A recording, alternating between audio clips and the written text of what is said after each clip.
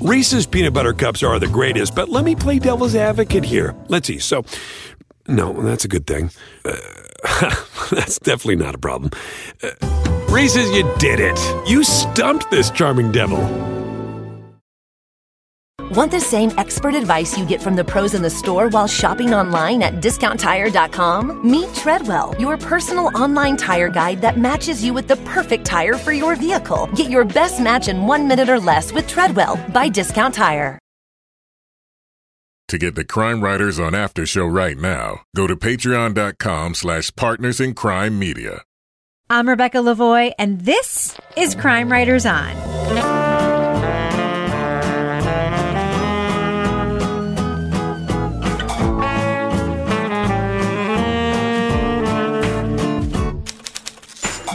Crime Writers On is the original true crime review podcast that digs into true crime, pop culture, other podcasts. And this week, he seemed like Mr. Right. Instead, he was Mr. Mystery. We'll talk about the podcast, Do You Know Mordecai? Plus, France's favorite gentleman burglar is back. We'll review season 2 of Lupin on Netflix. Join me to get those things done and more is true crime author, TV journalist, and host of the These Are Their Stories podcast, my husband and love of my life, and true crime co-author Kevin Flynn. Hello, Kevin. Hello, Rebecca. Also with us is author, private investigator, certified pet detective, and resident cat lady, Lara Bricker. Hello, Lara. Hello, Rebecca. And finally, our captain of woke cynicism, author of the City Trilogy, host of the Strange Arrivals podcast, and our Patreon Deep Dive Book Club podcast, burger-loving Toby Ball. Hello, Toby. Hello, Rebecca.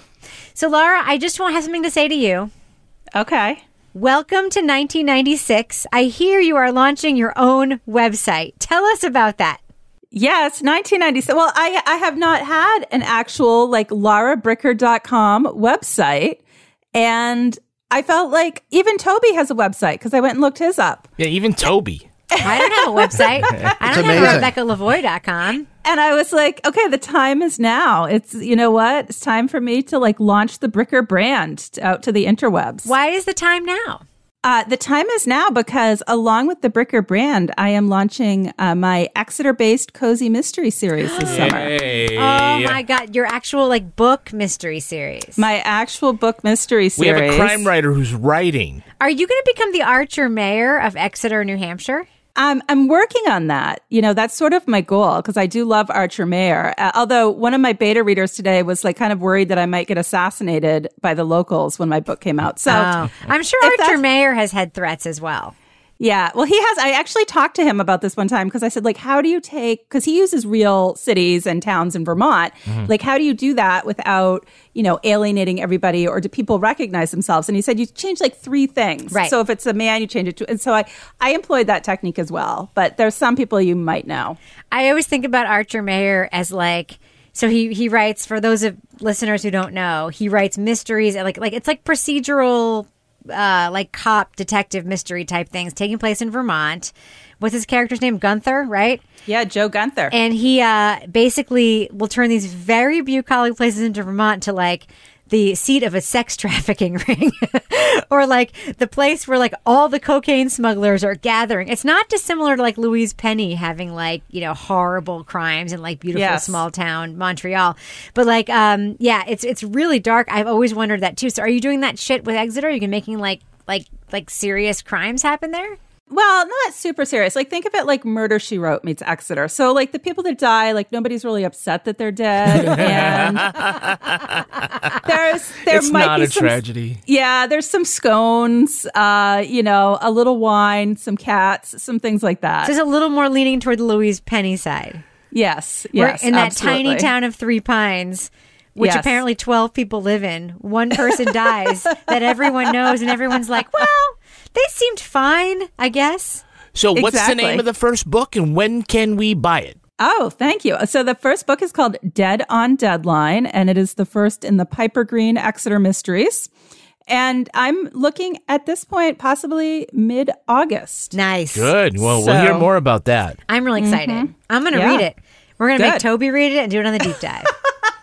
There is I think Date from Dateline needs to do something on Dead by Dateline. Yes. Dead by Deadline? Dead on Deadline. Dead on Deadline. Like, oh, 'cause it's it's all like right. a newspaper on Oh, is Deadline. Piper a reporter? Yes. Don't give yes. it away, Laura. Don't give the whole I think thing it's pretty away. clear from the title, Kevin. Yeah. It's and basically I created somewhere during the pandemic that I wanted to go to a simpler time. Yeah. All right. Well, I'm really looking forward to it. I'm very excited that you're back in the writing saddle again. Congratulations. And congratulations on being in 1996 and launching your own website. Hey, listen, I even had glamour shots, Rebecca. Did you get your URL through GoDaddy and all the 1996 things? No, in this year, well, I don't want to say because we might have them as a sponsor at some point, but it's a lot easier. It's Yes, one-stop it is totally shopping. easier. All right. Well, who wants to start a podcast with our first review? We do. I do too. All right. Leading off. He was the first person in I guess in all of my dating that I felt not only connected with, like we had a good personality connection and amazing conversations, and I felt connected to him before I even met him. Recently divorced single mom Aria began dating a new man named Mark who preferred to go by Mordecai. He was a sweet widower, but Aria had enough of his strange behavior and outright lies about his personal and professional life. She thought she left Mordecai behind until a stranger came to her door. And she said, "I think you know someone named Mordecai Horowitz?" And I said, "Oh, you better come in." And I think at that point, I just thought, okay, here we go. Her friend and reporter podcast host Kathleen Goldhar began a hunt for Mordecai and the other women he dated under false pretenses. She pursued a romantic con artist whose only motivation seems to be because he could get away with it. Aria was freaking out. How many women had Mark been sleeping with while they were together? What was Mark's endgame? Was it about money? Was she in danger? Do You Know Mordecai is the new podcast from UCP Audio and Antica Productions. Goldhar works on behalf of the bamboozled and brokenhearted, seeking an answer to the titular question, who is he, why does he do it, and where is he now? Spoiler alert, we are going to be talking about significant spoilery plot points from Do You Know Mordecai? Hard spoilers. So if you want to remain spoiler-free, aka if you don't want to know about the twists and turns of this podcast and just listen first, go to the estimated time code in our show notes for our thumbs up and thumbs down review. Now, Laura, this podcast, to me, as a divorced person and remarried, who is friends with one of my ex's friends, best friends actually. I personally found the setup of this podcast to be incredible because we immediately get the host set up with her main subject. They just immerse us in it because we find out in the first few minutes, Aria is also the ex-wife of our host's ex-husband, sort of describing their friendship and laying the groundwork for both their relationship and their romantic kind of history. What did you think of the setup for this podcast? I thought it was just, I've never heard anything like this before. When I first heard it, I'm like, oh yeah, right, they're friends. Because you just can't imagine that sincerely two women in that position would end up being as close as they were. But I thought it really brought a certain level of making this more like a friend to friend sort of intimate discussion by setting us up and bringing us in like that, where a lot of times we're listening to these and people are like, why did you do this podcast? And it's oh, I heard about this case and all I could think about. Well, in this case, there's a real reason she's doing this podcast. And so you actually feel like it's a lot more authentic. But I was surprised, when they're talking about holidays with each other and everything. The chairs around her dining room table are my old dining room chairs. I didn't know that. Yeah. I just forgot all of them. I was just these look familiar. Oh, yeah, this is on my head. Oh my God. Oh, the layers. Yeah. So, Toby, what did you think about the setup for this podcast? I thought it was really good. I also thought it was really good thematically in that you have two women bonding over, their experience with a man that didn't go so well. And that sort of sets up this entire thing, which is these women sort of getting together to exchange stories and provide support for each other and stuff for having dealt with this one guy, Mordecai / Mark. In addition to kind of introducing the two main people and finding out their relationship, it kind of sets this tone, I think.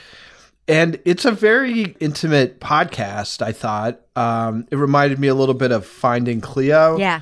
It's just very personal. It's all these very, very personal stories. I agree. I think Kathleen seems like the same, and I hate to call it Canadian nice, but the same kind of nice person that we feel like Connie Walker is, like taking us inside.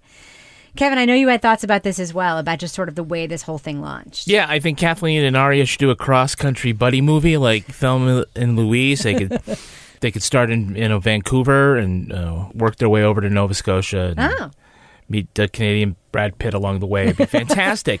Well, look, I think sometimes we get hung up on the idea that the podcast narrator needs a reason to be telling the story. They don't. And we really shouldn't make that the standard. Like, you can't tell this story unless you have some personal connection to it. But it's great when you do. And I think in this case, it really works. It's an interesting relationship, first of all, between Kathleen and Aria. I found that was really great, you know, that they have this bond and they're more like sisters as opposed to exes of the ex or whatever. You have my dining room chairs. It's fucking amazing detail, right? But I also, like you question, is that the first time she's seen the dining room chairs? Maybe it is. Maybe it was performative. I don't know. But again, not the point. The idea is that I think Kathleen is close enough to the story of Mordecai that it makes it interesting and personal, but not so close as that, like you're saying, oh, she's bi. It wasn't like she was going out with Mordecai, and now she's trying to capture that. She's just enough distance where she can remain objective, I think might be the term. It gives her some cachet with the other victims. And I think that's an appropriate term to use as far as these women who've been scammed. Oh, they're victims. That they've been victims.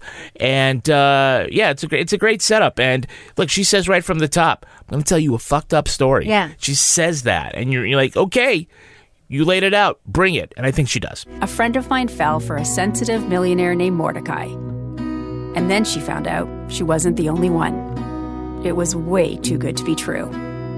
I'm Kathleen Goldhar, and I'm going to tell you one crazy-ass story. One of the things I think is interesting, and I found myself thinking about this over and over again in this podcast, is one of our criticisms of some recent podcasts we've listened to is that when you have a scammer or an institution that's abusing people serially or scamming them serially, you end up hearing the same story over and over and over again. And you're like, how many episodes can you do or hear the same thing again? Mm-hmm. For some reason, this was not that. I mean, there were thematically things that Mordecai/Mark did to these women that were the same. They were tied together. We heard from a lot of the women in the podcast, but they were differentiated and all interesting in a way. And Toby, I found myself thinking about that because it's certainly a criticism you and I have had in common about things of like, okay, we get it. Like, right. Move on. I'm just really curious. Like, why was this so different? Like, I found myself like, I want to hear from the next person. I actually found myself thinking at one point, like, I could do a serialized weekly podcast where just each week I hear from another person who dated this guy. Why is this different? I don't know. I don't know if their stories are different enough. I assume some of it was good editing, where I think sometimes that this whole like, oh my God, this again, is sort of either their stories are really that similar or it's not enough thought is being put into how it's edited so that you do get different aspects of the story from different people. So I'm not really sure what it was, but I did have the same thing I had the same feeling that you did, where it didn't feel like, oh God, here we go again with a story. I think she does a good job of, you hear Aria's story and then you hear parts of other people's stories, like different amounts of it. And then you go out to California and hear her story at greater length. She's in some ways, she's the key, right? Yeah. I mean, she's the fulcrum around which this all revolves. So I think it was just sort of very smartly done. Laura, I think one of the things that we sometimes think about Dirty John, for instance, where listeners, not us, but other listeners are like, well, how did Deborah fall for that? How did so-and-so fall for that? This podcast, I think, does a good job showing that Mordecai/Mark is just extremely experienced. Along with, by the way, Kathleen is talking about her friend. When her friend got back together with this guy, she was like, no, like she got it. But for some reason, I did not find myself even like a little bit tempted to question the women in this podcast, which I typically am not, by the way. But like, There was also that differentiation, because we very often also ask, or listeners ask that aren't us, like, how could this person fall for this? Do you feel like the podcast did a good job with that, with sort of understanding how these women, these very smart, compelling, interesting women, ended up being part of this narrative? I think they did do a good job with that, because there was like two areas that really kind of brought that out for me. The first is, they were talking about, like you just said, all the women were very smart. They were very accomplished. And he just happened to somehow hit them at a time when they were in a more vulnerable state, like they were just post-divorce or something was going on in their life. So they were maybe not at the top of their game. But also, when you later hear from him and you hear, like, Spoiler I was like, alert. Yeah. I think listening to him talk and this sort of like kind of bumbling, apologetic persona thing that he has going on, it's convincing. And it's hard to know if he's being even sincere in that interview. I mean, I don't think he was. I just don't want to be, I'm intensely uncomfortable with myself, and my upbringing and how it all went. And it's just an elaborate disguise, I guess. I don't know how else to describe it. I think it was just part of the game. And I think that both of those things, like you see how good he is at the game, kind of in this sort of like self-effacing sort of, shucks, little old me, whatever. But then at the same time, these women are just, for whatever reason, like Arya post-divorce, they're feeling maybe not quite as savvy as they would be if they were maybe not, It's interesting to me that she points out that his targets are all similar and that they, sort of like mostly divorced women or women with a history of bad relationships. A lot of them are single mothers, right? Yeah. And so we'll talk about the fact that he was interviewed in a second. That's a whole other thing. But when I listen to him, I mean, there is sort of a thread for me of like the nurturing thread of like, he presents as somebody who's willing to listen to feelings and willing to be fully present. And one of the stunning things for me is Kathleen and Arya talking about their shared ex as being the opposite of that. And we learn everything we need to know about their ex and their shared relationship with him there. And the fact that this guy would be appealing for displaying these other qualities, I find that very interesting. Kevin, I started episode 5. Yeah. After listening to 4 episodes of these very compelling stories about women.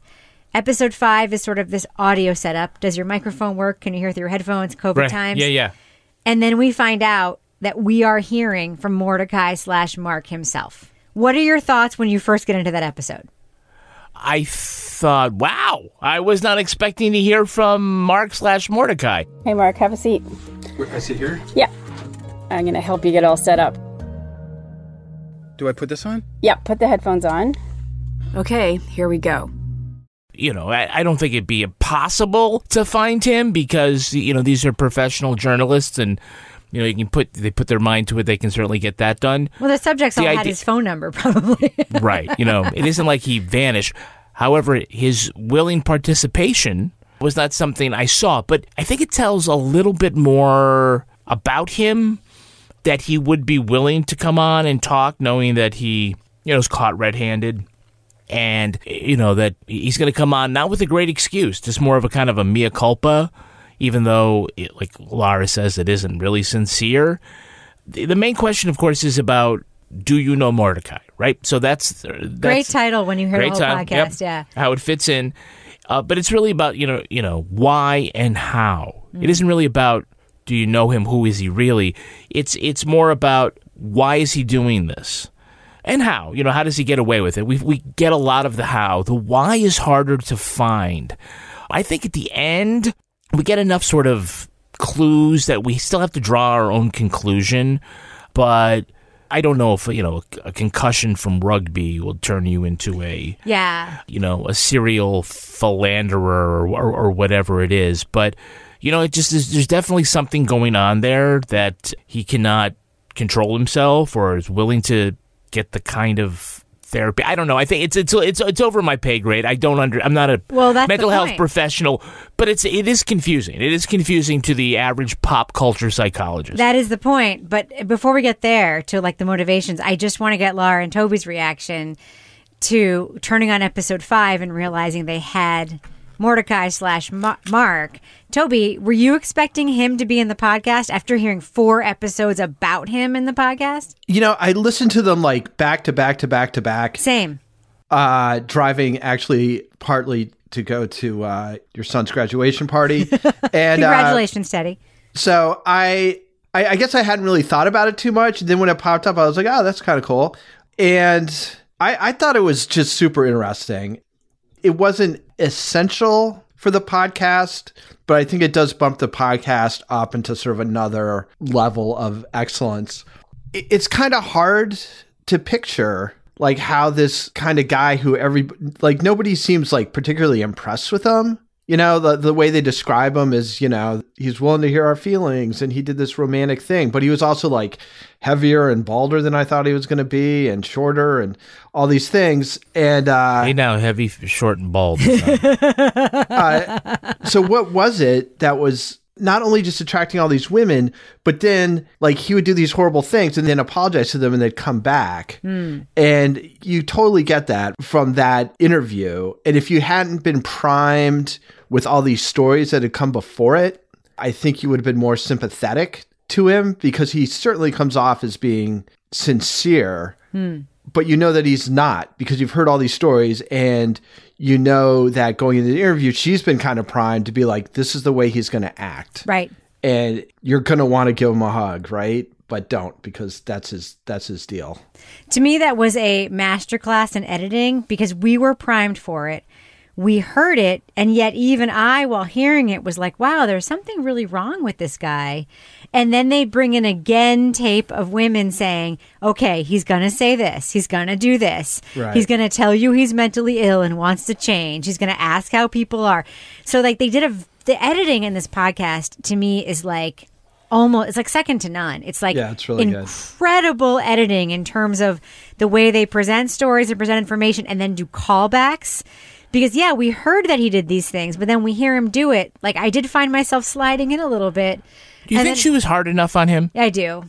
You don't think she could have pushed a little? She could have been a little stronger? I mean, I know that's Canadian strong. Well, let me but tell I mean, you something. Could she have been New Jersey stronger? I got enough. She knew what she was going to get, and then she illustrated it with editing with the other women telling us what he was going to do. I don't know. Laura, were you surprised to hear that Mark/Mordecai was in this podcast? I couldn't believe it because, you know, the setup was done in such a way that there was like no hint to me that he was actually going to talk. But at the same time, I guess I wasn't really surprised because if they could find him based on what we've heard of him, he's going to carry on the game. And so on that regard, I was like, he never seems to drop that. So of course he's going to go and talk like he always does. But hearing him was just, it was a little bit surprising because you do get the sense of that personality that he's putting out there. And again, I'm like, how is this attractive? And that is the part I even though I hear how all these people got involved with him, I still hearing his voice and hearing the way he talks. And I'm like, I don't know. I guess I guess you would know if you were in that position, but it's hard to make that leap when you hear him talking. I'll tell you, Laura, as somebody who has been in a relationship with like, it's not my ex-husband, but as someone who has been in like bad relationships with like coercive and controlling people, there is something, I'm not saying that I'm attracted to Mark/Mordecai. I am not. But there is something appealing about just sort of like the sensitive, willing to listen, like immediately contrite guy that screams teddy bear, which is kind of how I think he presents that. I get it in terms of like, if you've never been with somebody who's just willing to hear you, that could be enough. Like I get it. What I'm saying is I don't in any way blame these women, and I could imagine myself in the same scenario in myriad ways. I also haven't seen this guy's Bumble profile, which might be fucking awesome. I don't know. It could be awesome. Maybe his Tinder is like off the chain. I don't know. The podcast does go a little bit into the social psychology about narcissism and serial liars and reasons for lying. And it is a departure from the format. Toby, you sent me a note that you thought that maybe took you away from the storyline of the podcast. Can you talk about that a little bit? Yeah, I mean, I think it just kind of speaks to the excellence of the rest of the podcast that this part, which is, you know, it's fine. And I can see why they felt it was necessary to do it. But it kind of breaks this little spell you have. I don't know. It's such a unique story in the way it's told and stuff. And then you get this sort of more conventional podcast stuff. There's some interesting stuff just about like what is personality, and the fact that physically damaging your brain can change like who you are. I think it's kind of an interesting. If that's what happened, yeah. Well, but it definitely has happened to other people, right? Yep. I mean, that's you hear about that, like, you know, football players. I can't remember the TBI. Acronym. Traumatic brain injury. TBI. Yeah. So again, see why they did it. Kind of pulled me out of the kind of flow of the podcast, but you know, in the end, it was fine. Kevin, one of our big complaints about some podcasts is about whether or not they land the plane or not. Do you think this podcast landed the plane? And first of all, for people who don't listen to our show regularly, can you explain what landing the plane means? Does it have an ending? Does it have a satisfying ending, or is it just kind of a go off into the sunset? Yeah, I believe it does. In fact, I was just thinking about how this has done something that Serial did that a lot of other podcasts try to accomplish, but they never do, which is the real-time crowdsourcing of the story. You know, a lot of true crime podcasts go out there and they're like, you know, help us find the killer, and they're hoping to generate interest among the audience and someone's going to come up with something usable, and that rarely happens. But in this case, and whether they meant to or not, you know, once they saw a podcast with the title, Do You Know Mordecai?, someone starts thinking about, well, do I know a Mordecai? Actually, I do, and he's a pretty weird fucking guy. He's on my Tinder. Yeah. And he's done all this stuff. So now we have people coming forward and adding to the narrative here that, yeah, he's doing the stuff. And that's great because in the interview, he says that, yeah, I'm not doing any of this, you know, love scam stuff anymore. I'm not on any of the dating apps. Bullshit. And then all of a sudden, here comes somebody saying, yeah, here he is. Yeah, here he is right here on my Bumble. Yeah. All right. Well, I think we should do what we do. Let's let our listeners know, should they check out the podcast, Do You Know Mordecai? All 6 episodes are out, so it is a bingeable show that you can check out right now. Lara Bricker, what do you think? Thumbs up or thumbs down for Do You Know Mordecai? This is a big thumbs up for me. I thought this was, I mean, when you say bingeable, I literally listened to this like all in the same day, because once I started listening, I was just sucked right in. It's a super interesting story.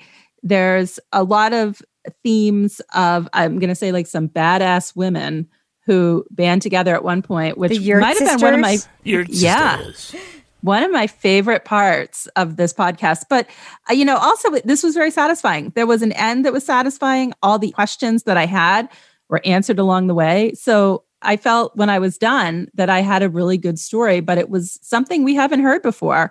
Or at least the way it was told didn't feel like something I'd heard before. So big thumbs up. Toby Ball, what do you think? Thumbs up or thumbs down for Do You Know Mordecai?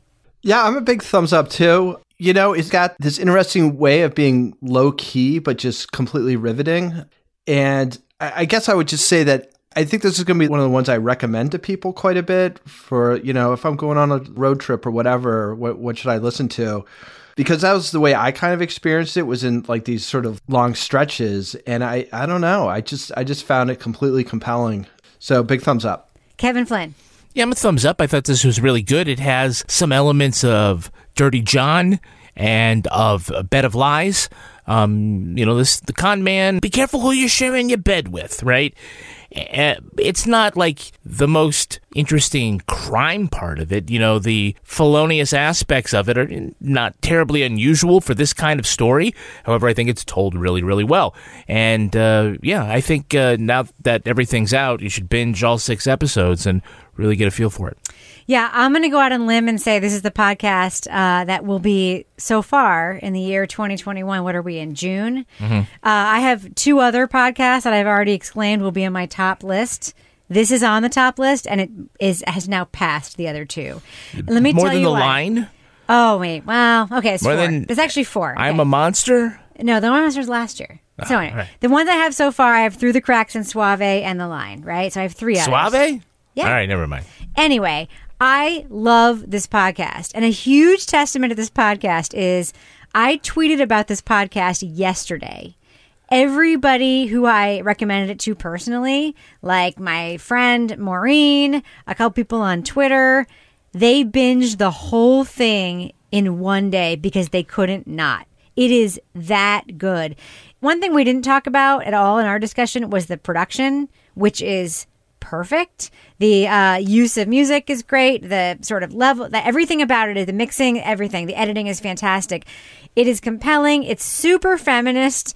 And it tells a story. Yeah, I feel like we've done a bunch of podcasts about a man who scammed a bunch of people. This just elevates that genre to a level that is going to be difficult for other people to replicate. I can't say enough good things about Do You Know Mordecai. I feel like I'm going to be talking about this for months. For me, huge A+++++ thumbs up for Do You Know Mordecai. Reese's peanut butter cups are the greatest, but let me play devil's advocate here. Let's see. So, no, that's a good thing. That's definitely not a problem. Reese's, you did it. You stumped this charming devil. Want the same expert advice you get from the pros in the store while shopping online at DiscountTire.com? Meet Treadwell, your personal online tire guide that matches you with the perfect tire for your vehicle. Get your best match in 1 minute or less with Treadwell by Discount Tire. Today's podcast is sponsored by June's Journey. June's Journey is a hidden object mystery game which transports you into a bygone age of mystery, danger, and romance set in the glamorous 1920s. You'll play as June Parker as she embarks on a quest to solve her sister's murder. But that's not all. You'll let your imagination run wild as you get to customize your own luxurious estate island with expensive gardens and beautiful buildings. So, can you crack the case? Download June's Journey for free today on iOS and Android. All right, Kevin, here we are in the business section of the podcast. Business section. What is going on our Patreon right now, Kevin Flynn? Our Patreon is open to everybody. What do you mean? It's the Patreon free listen preview. Right now, if you go to our Patreon, which is at patreon.com/Partners in Crime Media, you can listen to selected episodes of the shows that have been subscription only, and now you can hear some of the stuff that you've been missing out on. What are people going to be able to hear? So we're like HBO right now, giving stuff away for free. Not everything, but some stuff. What are people going to be able to hear for free right now on our Patreon? You can hear some selected Crime Writers on after shows, including this week's, where we're going to be talking about our summer book recommendations. Nice. Which bring in 2, right, guys? You got 2 books? I have 2. Laura's got 2. Toby's like, no, I've got 7. So perfect. Toby's got, I've got 1. I'm going to talk about it for 20 minutes. Yeah, that's right. Fine. That's fine. That's how it rolls. We have a new episode of Leave It to Bricker that's out, and it has to do with the Irish cat. Ooh. And we have a new episode of Married with Podcast that we're about to record, Rebecca. We have a question from someone who has not had sex for 15 years. Well, neither have I. You're fine. So all you got to do right now is go to patreon.com/Partners in Crime Media. You can flip or use the app. All of the posts that are usually locked for certain subscription levels, they're all opened up. Not all of them, but we've picked a bunch of stuff. Have a listen. It's good till the end of the week. And then if you really like, subscribe. Is Sasquatch going to be available? Oh, I have to try to find that one. Okay. That's far down the, I don't want people scrolling for 20 minutes to find stuff. Sasquatch. I want everyone to be able to hear the fucking Sasquatch episode of Married with Podcast. All right, Kevin. Can you do a quick plug for our newsletter and how great it is? Sure. Also for free, you can sign up for the Crime Writers On newsletter. It comes out on Mondays, and you just go to crimewriterson.com. Right at the top of the page, just stick in your email address, and you will get a weekly email that has summary of our reviews, some Crime Writers On behind the scenes, including, hey, what did we have? A photograph of Laura and Toby visiting Studio C for the first time. What? You mean it was Studio a big moment. C? Were you guys surprised by how small it was? It is a closet in our basement. It's interesting that through Zoom, like the way I'm looking at you now, like I didn't realize that like the walls were literally like you've somehow framed it. So yeah, it's like an elevator. Yeah, I mean, it's. Listen, it's called fisheye lens. This entire operation, this Partners in Crime Media thing is just an illusion. We are literally people making podcasts in a closet in our basement. We've never not been transparent about that, right? No. For some reason, I was thinking it was like a sauna-sized closet. Nope. Like it was a little bigger. No.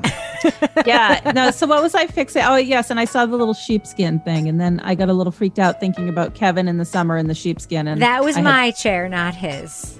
Well. So, Kevin, before we wrap up the business section, do we have any Patreon patron saints of the week this week? Our Patreon patron saints are Christy Strum and Molly Adams. Bless you. Bless you. Okay, does that wrap up the business section? It does. Let's fade out that music. Moving on. When we last saw France's favorite gentleman burglar, Hassan Diop, the police had uncovered his identity and his son had been kidnapped. Those are just the latest complications in his plan to take down Hubert Pellegrini, the wealthy businessman who destroyed his family. T'es assez grand pour comprendre maintenant. Il y a 25 ans, Pellegrini a fait passer mon père. Are you really a thief? That's why they took me? 25 years ago, Pellegrini framed my father. And now, he's targeting you. Hassan's skills and tactics are inspired by the fictional literary character Arsène Lupin, the charismatic French thief. Starring Omar Sy, Season 2 of Netflix's French-language thriller Lupin shows our hero employing disguises, high-tech trickery, and pure brawn to complete his elaborate plan for revenge, all while staying one step ahead of the cops and Pellegrini's thugs. We are going to be talking about plot points for Season 2 of Lupin. Lupin? I'm saying Lupin. I'm being, language sensitive. What is it called? Lupin. So to remain spoiler-free, go to the estimated time code in our show notes to hear our thumbs up or thumbs down review. For Lupin. So, Kevin, I found myself watching Season 2 of Lupin thinking I did not get the satisfying recap I needed of Season 1 to be oriented. Like we did, I think about Killing Eve, by the way, which is another very complicated show with lots of characters, lots of plots, lots of places. But they've done a very good job of orienting us to where we were when we left off. I found that missing here, and I was... So you're saying you didn't see the recap of the last season? No, but I felt lost for more than just the recap. Did you feel like the story oriented us well enough here? I'll say, I could have used a recap, but that I'm not going to give it thumbs down because there was no recap. I'm just saying. Were you confused? Just I guess what I'm asking. No. Okay. I was able to pick it up later with context clues. So. But it's very escapist, too. Well, that's why. I was trying to remember, who was that guy? And okay. And what happened with the necklace? Oh, they broke it all down. That's right. Okay, so, all right. Yeah, whatever. But, we're not following Watergate here. This is it is very fanciful, and it's meant to be kind of light, and that's why you kind of overlook the idea that, he has a storage unit that connects directly to the unmarked part That's of his the friend. Paris It's not Lupin, catacombs. it's his friend. Oh, yeah. It's a very cozy storage unit, by the way. I know. They had tea. I could move in there in a second. Laura, this is a ludicrous and fanciful show, right? Oh, absolutely. You have to go in and accept that. I mean, there is just absolutely no way that any person is actually going to be 5, 10, 20 steps ahead of everybody else, never get caught, do all this crazy stuff, steal boats, go in the catacombs, climb through walls. I mean, all this stuff. But it's fun. So you have to sort of just suspend that feeling of disbelief and go with it with this show because it's just entertainment. It's like a fun sort of romp through Paris. All right, so let's go to Toby now, who has a very different feeling about the fancifulness and ridiculousness of this show. Toby, we've just heard two people describe this as fanciful and fun, and therefore we should just let go of our other feelings. You have a different thought here right at the top of your notes, so I just want to let you share that with our audience. Go ahead. Well, I kind of feel like in these kinds of things, there's an agreement that's made, which is that you're not going to look too seriously at, you're going to take it as fanciful and fun. But the thing that the show has to deliver is cleverness, right? You need the scams, the hijinks, all this stuff has to be clever.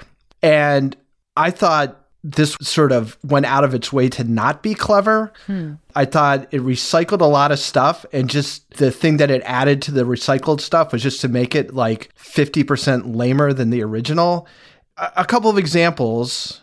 The beginning, there's a whole lot of stuff that depends on him taking stuff out of people's pockets and putting other things back in their pockets.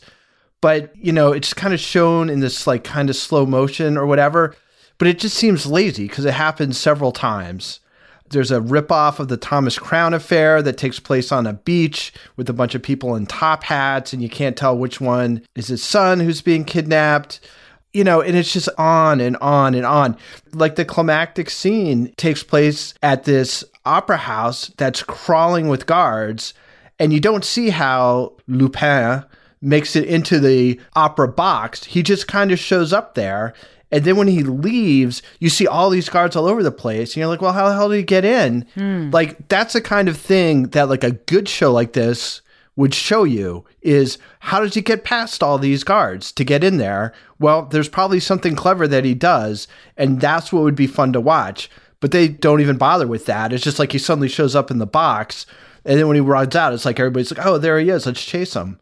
So I kept waiting for the clever stuff to come in, and they kept punting on it. They either wouldn't try and show it, or what they would show just wasn't very clever. It was like they'd show something happen, and then they'd go back later and be like, well, this is what was really going on. He paid these guys to act this way, which is why he wasn't really ripping them off. So I don't know. I could go on. So, Laura, yeah, you did go on because that was your first 5 notes. I can just check. Laura, one of the things they do in the show that I liked was they show a series of events and they go back in time and show the beginning of the series events. I'm not saying it worked every time. For me, the time it worked best was the painting theft, where we are supposed to believe that he magically stole a painting from this museum in Paris, and they go back in time, and then we find out he didn't actually steal it. They changed the TV chyron to show the Notre Dame fire. I actually thought that was pretty clever, and that worked a couple of times in the series. What do you think about that sort of construction of, let me show you something, and then let's go back in time and show you how we did it? I liked it because when you see the actual event happening before you go back in time, I mean, from, you know, the first few times, I'm not really paying that much attention to like, is this a real person? Is that a real person? How did this happen? But when we have that flashback in time part and we see the setup, I mean, again, you have to suspend reality because you're like, oh my God, yes, of course he stored a fireman suit in the ceiling tiles along with a wig and a porn star mustache or whatever he used to escape with. But, you know, I thought it was effective because for me, it conveyed the amount of planning.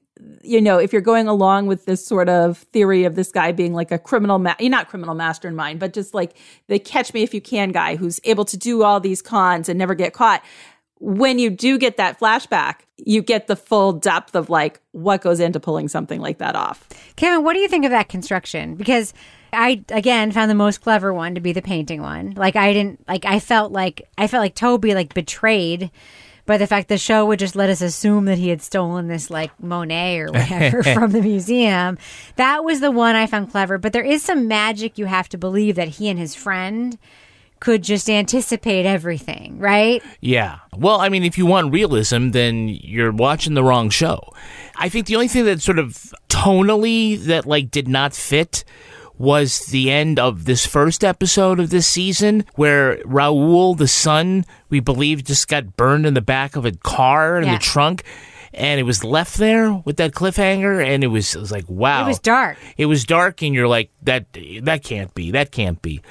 And in some ways, it would have been better if it was, to me. Because you didn't want Raoul around. No, just because that would have been a turn that we didn't expect. You know what I mean? Yeah, but again, this is supposed to be kind of light, and I think it's trying to capture some of the joie de vivre of the Lupin books, where he's a carefree, very clever robber, and that's sort of part of the joy of the stories is to kind of watch him do his thing.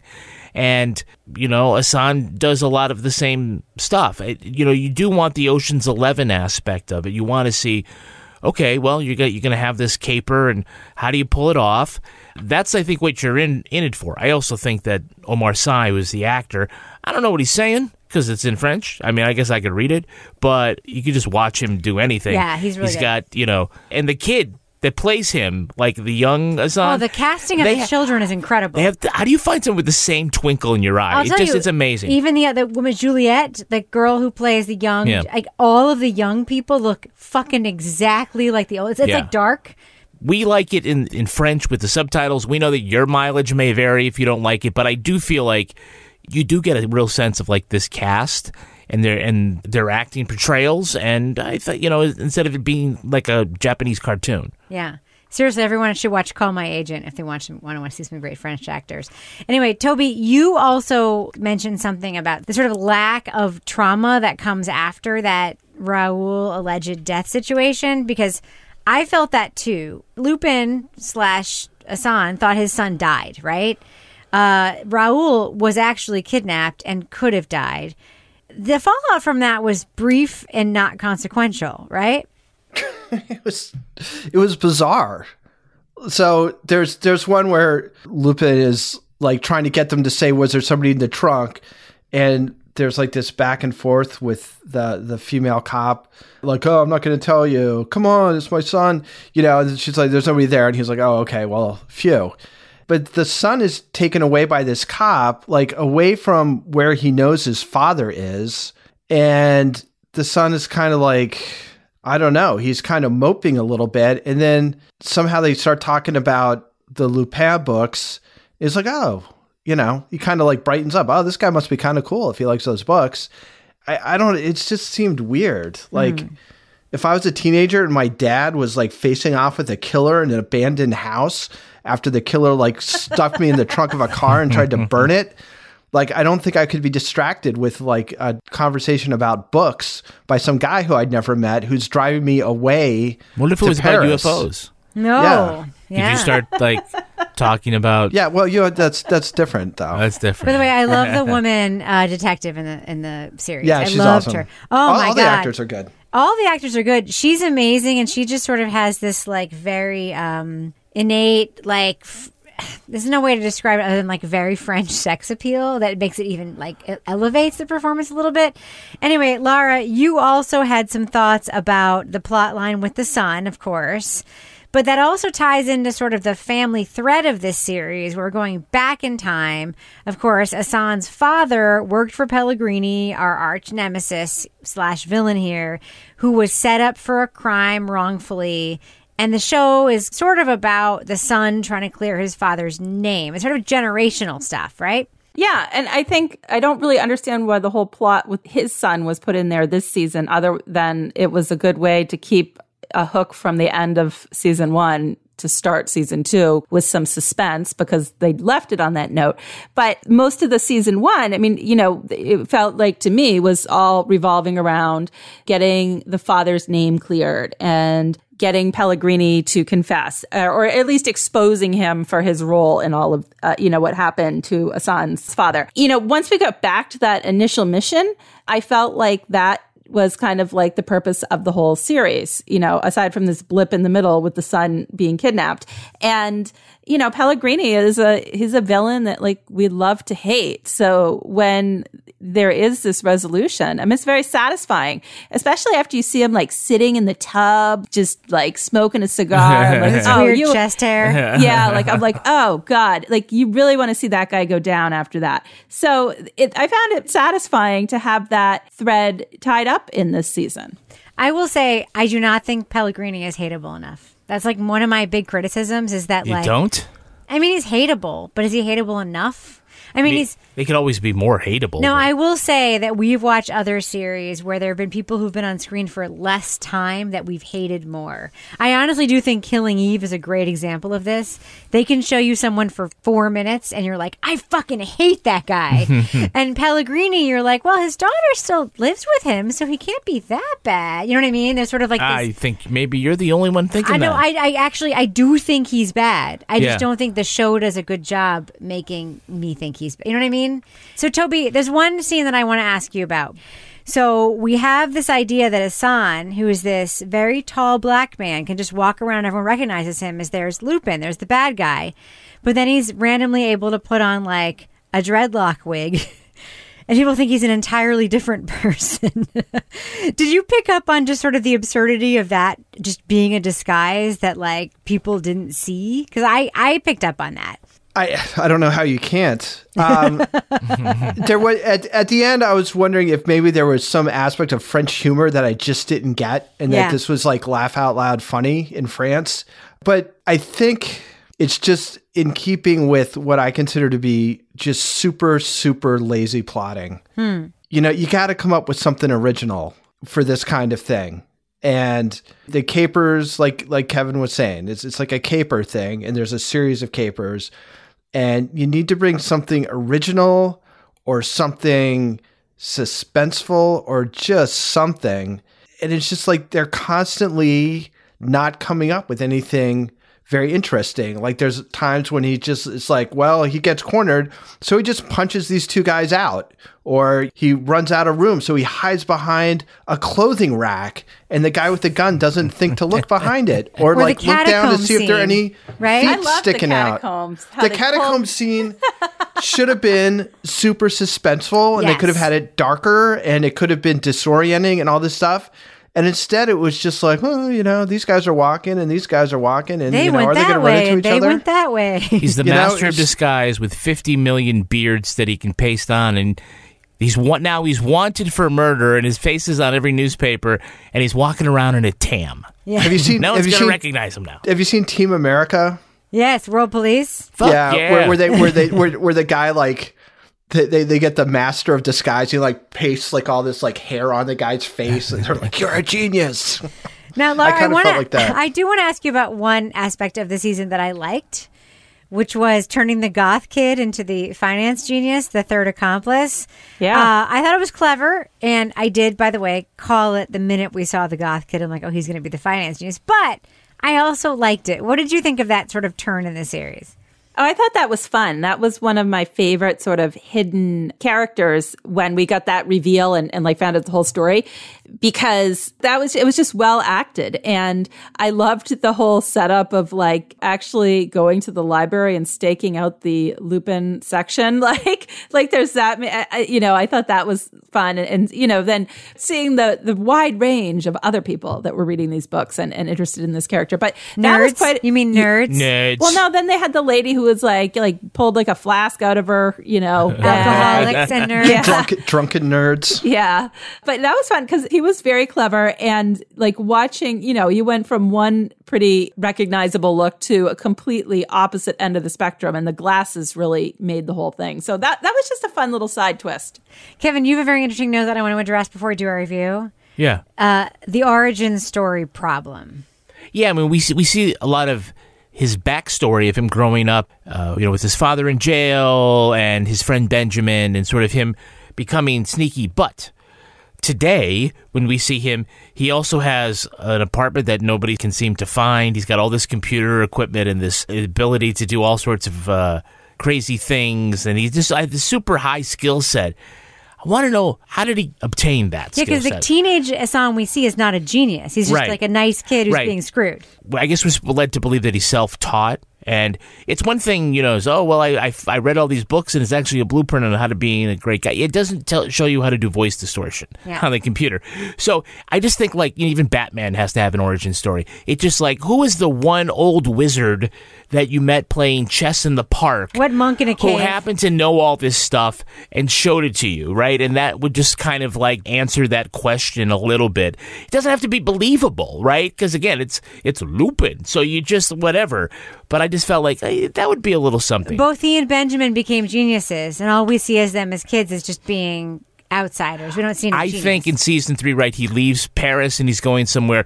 He should go to the Andes and then reunite with this guy who was actually his burglar mentor, and together they come back and solve, like Christian Bale, Batman, and the cave. Exactly, there exactly. You go. That's it. With regard to the origin story, the Queen's Gambit, I felt like that was a good origin story of how she becomes a chess genius. When we have that scene in the basement with the old guy, Bill Camp.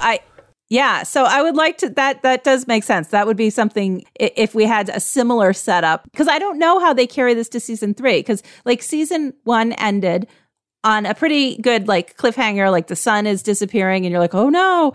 Season 2 ends and I'm like, well, that was satisfying. The bad guy got what he deserved. What's left?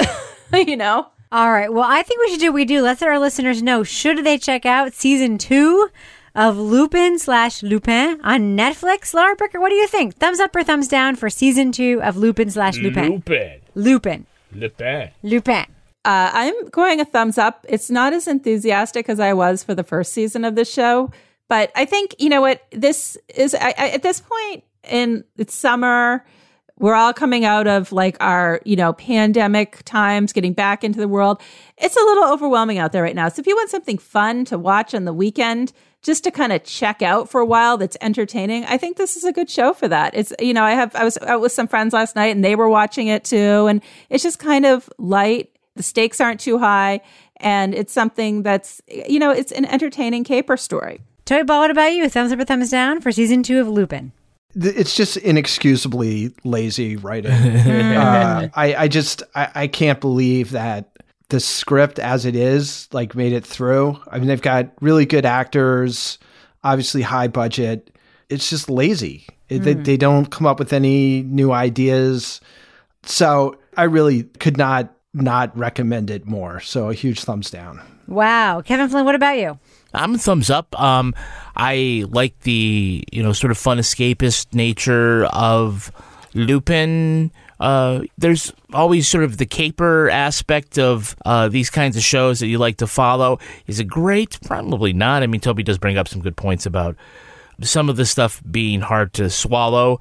The first 2 episodes of the season, the kidnapping subplot kind of thing, really threw it off of the whole story. You got to look at these 2 seasons together, sort of one 10-episode arc, and that little part in the middle. That's not what we're reviewing, though. But I'm just saying that I think that little bit kind of really threw the whole thing off because, right, you don't sort of get back into this whole thing with Pellegrini and his revenge until you get to that 2nd and 3rd episode. So, in any event, I liked it. Yeah, I have a tough thing because, like you, Kevin, I was tempted to say I want to say all 10 episodes. I'm like, thumbs up. But I don't think the 2nd season of this show was good. So I'm going to go thumbs down for season 2. I loved season 1. I think if you had season 1 and season 2 together, I would still be giving it like a general thumbs up with some weak points. I don't think season 2 was good. I think about a show like Killing Eve, where it was also very complicated with characters and backstories and people who were supposed to be almost supernatural in their abilities to do things. Killing Eve has such clever writing that even when things are absurd, they give you the buy-in. Like, they make the deal with you and they follow through on the deal where it works. I don't think Lupin does that in season 2. That being said, I like the whole season, both seasons, thumbs up. This season 2, I'm sorry, I got to give it a thumbs down. Reese's peanut butter cups are the greatest, but let me play devil's advocate here. Let's see. So, no, that's a good thing. That's definitely not a problem. Reese's, you did it. You stumped this charming devil. Want the same expert advice you get from the pros in the store while shopping online at DiscountTire.com? Meet Treadwell, your personal online tire guide that matches you with the perfect tire for your vehicle. Get your best match in 1 minute or less with Treadwell by Discount Tire. Today's podcast is sponsored by June's Journey. June's Journey is a hidden object mystery game which transports you into a bygone age of mystery, danger, and romance set in the glamorous 1920s. You'll play as June Parker as she embarks on a quest to solve her sister's murder. But that's not all. You'll let your imagination run wild as you get to customize your own luxurious estate island with expensive gardens and beautiful buildings. So, can you crack the case? Download June's Journey for free today on iOS and Android. Now it's time for my favorite part of the podcast, a little something I like to call the crime of the week. That's how the cookie crumbles. Or does it? The Girl Scouts have announced that they have 15 million boxes of unsold cookies this year. Oh my God, send them to my house. The annual fundraiser was hit hard by the pandemic. Most sales are face-to-face with Scouts, either door-to-door or at public booths. Even with contactless delivery and drive-through booths, they were still way off on their 200 million box goal. Many local troops are stuck with thousands of unsold boxes.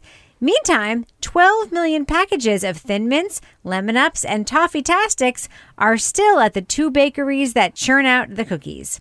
It's not the biggest blow to the 109-year-old cookie-selling program, though. The Girl Scouts resorted to selling calendars during World War II because of flour, sugar, and butter shortages. Organizers will probably be donating leftovers to shelters, prisons, and the military. The cookies have a 12-month shelf life. Panel, here's my question for you. Let's help out the Girl Scouts. Which variety of Girl Scout cookies would you buy a few million boxes of. There's only one right answer. Laura Bricker, I'm going to start with you. What do you think? I'm going Thin Mints. Yeah, that's the right answer. Yeah. So I used to go the Samoas, and I do like the Samoas, but the Thin Mints, there's so many other uses for them as well. What do you mean? Like, oh my can gosh, you explain? could crush them up and you could make them into like a crumb topping for a dessert. You could eat them. You could freeze them. Eat them was, I thought, the thing to do. Eat them is another. You could freeze wow. So many things. A martini. What's the primary thing you use it for if it's not eating them? Toby Ball, what about you? Which Girl Scout cookie would you buy 1 million boxes of? So I'm left with all wrong answers. Yes. So I think I'm going to go with Do-si-dos. Which are what? They are peanut butter sandwich cookies, I believe. Yes. Why do they have two names? It's sort of like the what's the cookie that's shaped like a peanut that tastes like peanut butter? Oh, Nutter Butter. Nutter Butter. Which sounds Nutter really butter? dirty when you think about it. Here's my Nutter Butter. Yes. They have two different names because there's two different bakeries that put them, and one is like at different parts of the country. Yeah. So if you're, I mean, we get around here, don't we? Isn't it Do-si-dos around here? Yeah, it's Do-si-dos. I think so. What other parts of the country get? They get peanut butter sandwich. It's the same cookie. It's just boring. It's a boring name. Cookie. Is the Thin Mints in other parts of the country called something better No, than they're Thin Thin Mints? Mints. They're Thin Mints everywhere. Kevin, what about you? What Girl Scout cookie would you buy 1 million boxes of? Yeah, and by the way, Laura, the Samoas that you used to like, other parts of the country, they're Caramel Delights. Oh. Have you ever seen the fat content of a Samoa? Oh, it's real bad. It's like eating a hamburger. I like the tagalongs, or also known as the peanut butter patty. So that's like the chocolate-covered cookie with the peanut butter on it. It's got the, It's a little bit That's of Laura, yummy. a little bit of me. Absolutely. Listen, I'm telling you. It's three great tastes that taste great I together. know that Kevin doesn't love mint. I also love peanut butter, by the way. But Thin Mints is the only right answer because it is the only cookie that comes with like the action phrase of I'm going to do a sleeve of Thin Mints, which I really appreciate because the only way to eat them is to do a whole sleeve. All right, we should probably end the show on that note. Before we do, Laura Bricker, do we have any cats of the week this week? We have a dog this week. Thank goodness. Woof. It's my favorite animal. We are having a big dog run here. So this comes from Allie Donnell. Allie is nominating her rescue dog, Willow. We adopted Willow in January after she was rescued from Egypt and brought to Canada. She's a lovely... Yeah, this is so cool. She's a lovely, affectionate dog who's adjusted well to the family routine, although she has a strong personality and was known as the boss of the streets prior to her rescue. She's a bitch. Well, if she's not cat of the week, perhaps she could be the crime of the week. She's a well-known garden thief who has eaten all of the berries from my strawberry plants and it gets worse. Dug up my Swiss chard and corn. I mean, it can take the Swiss chard. She is super cute, though, so it's hard to hold it against her. Wow. My dog won't even eat a carrot when I make his homemade food. That's incredible. Neither will I. Laura Bricker, if people want to send you their animals to be cat of the week, obviously it can be any kind of fucking animal, not a cat. It could be a dog, it could be a rat, it could be anything. That could also be a cat. They could, of course, email crimewriterson@gmail.com or go to our Facebook group. But if they want to send it to you on Twitter, how would they do that? It would be at Laura Bricker. And Toby Ball, if folks want to tweet to you, how would they do that? At TobyBallNH. And Kevin Flynn, if folks want to say, hey, I understand your whole conundrum around illegal bats, how can they tweet you? I'm at Kevin P. Flynn. And if you want to follow me on Twitter or Instagram, you can find me at Reb Lavoie. You can also follow the show on Twitter at Crime Writers On. And seriously, I really do encourage you to join our incredible community in our official Crime Writers On Facebook discussion group. Support the show at patreon.com/Partners in Crime Media, and you will get the Crime Writers On After Show, Married with Podcast, Laura Bricker's Leave It to Bricker podcast, and Toby Ball's Deep Dive Book Club podcast. Our theme song was composed and performed by Ty Gibbons. Our line editor is the incredibly handsome Olivia Burdett. The executive producer of this program is Kevin Flynn. This show was recorded in the Yoga Loft above the Bodega in Bay St. Louis, Mississippi studio, otherwise known as Studio C, the closet in our New Hampshire basement where we have a secret underground passage to the Paris catacombs. Mais oui. On behalf of all the crime writers, thanks so much for listening. We will catch you later. I have a good story about Kevin to tell you. Uh-oh. So both of our kids are like Henry especially isn't eating red meat. Like he's just laying off. He's doing more white meat. I guess it's like environmental stuff. He's not wrong, by the way. Teddy is also, because he does everything Henry does, like, I'm going to eat less red meat. So Kevin, the boys are home. We went to the store to get something to grill, and he came back with ribs. And I was like, you know the boys don't eat red meat. And he was like, it's not, it's pork. It's pork. And I the was other like, white meat. That's a slogan. Pork is not white meat. It's the other white meat. Toby, you know that pork's not white meat, though, right? I don't care.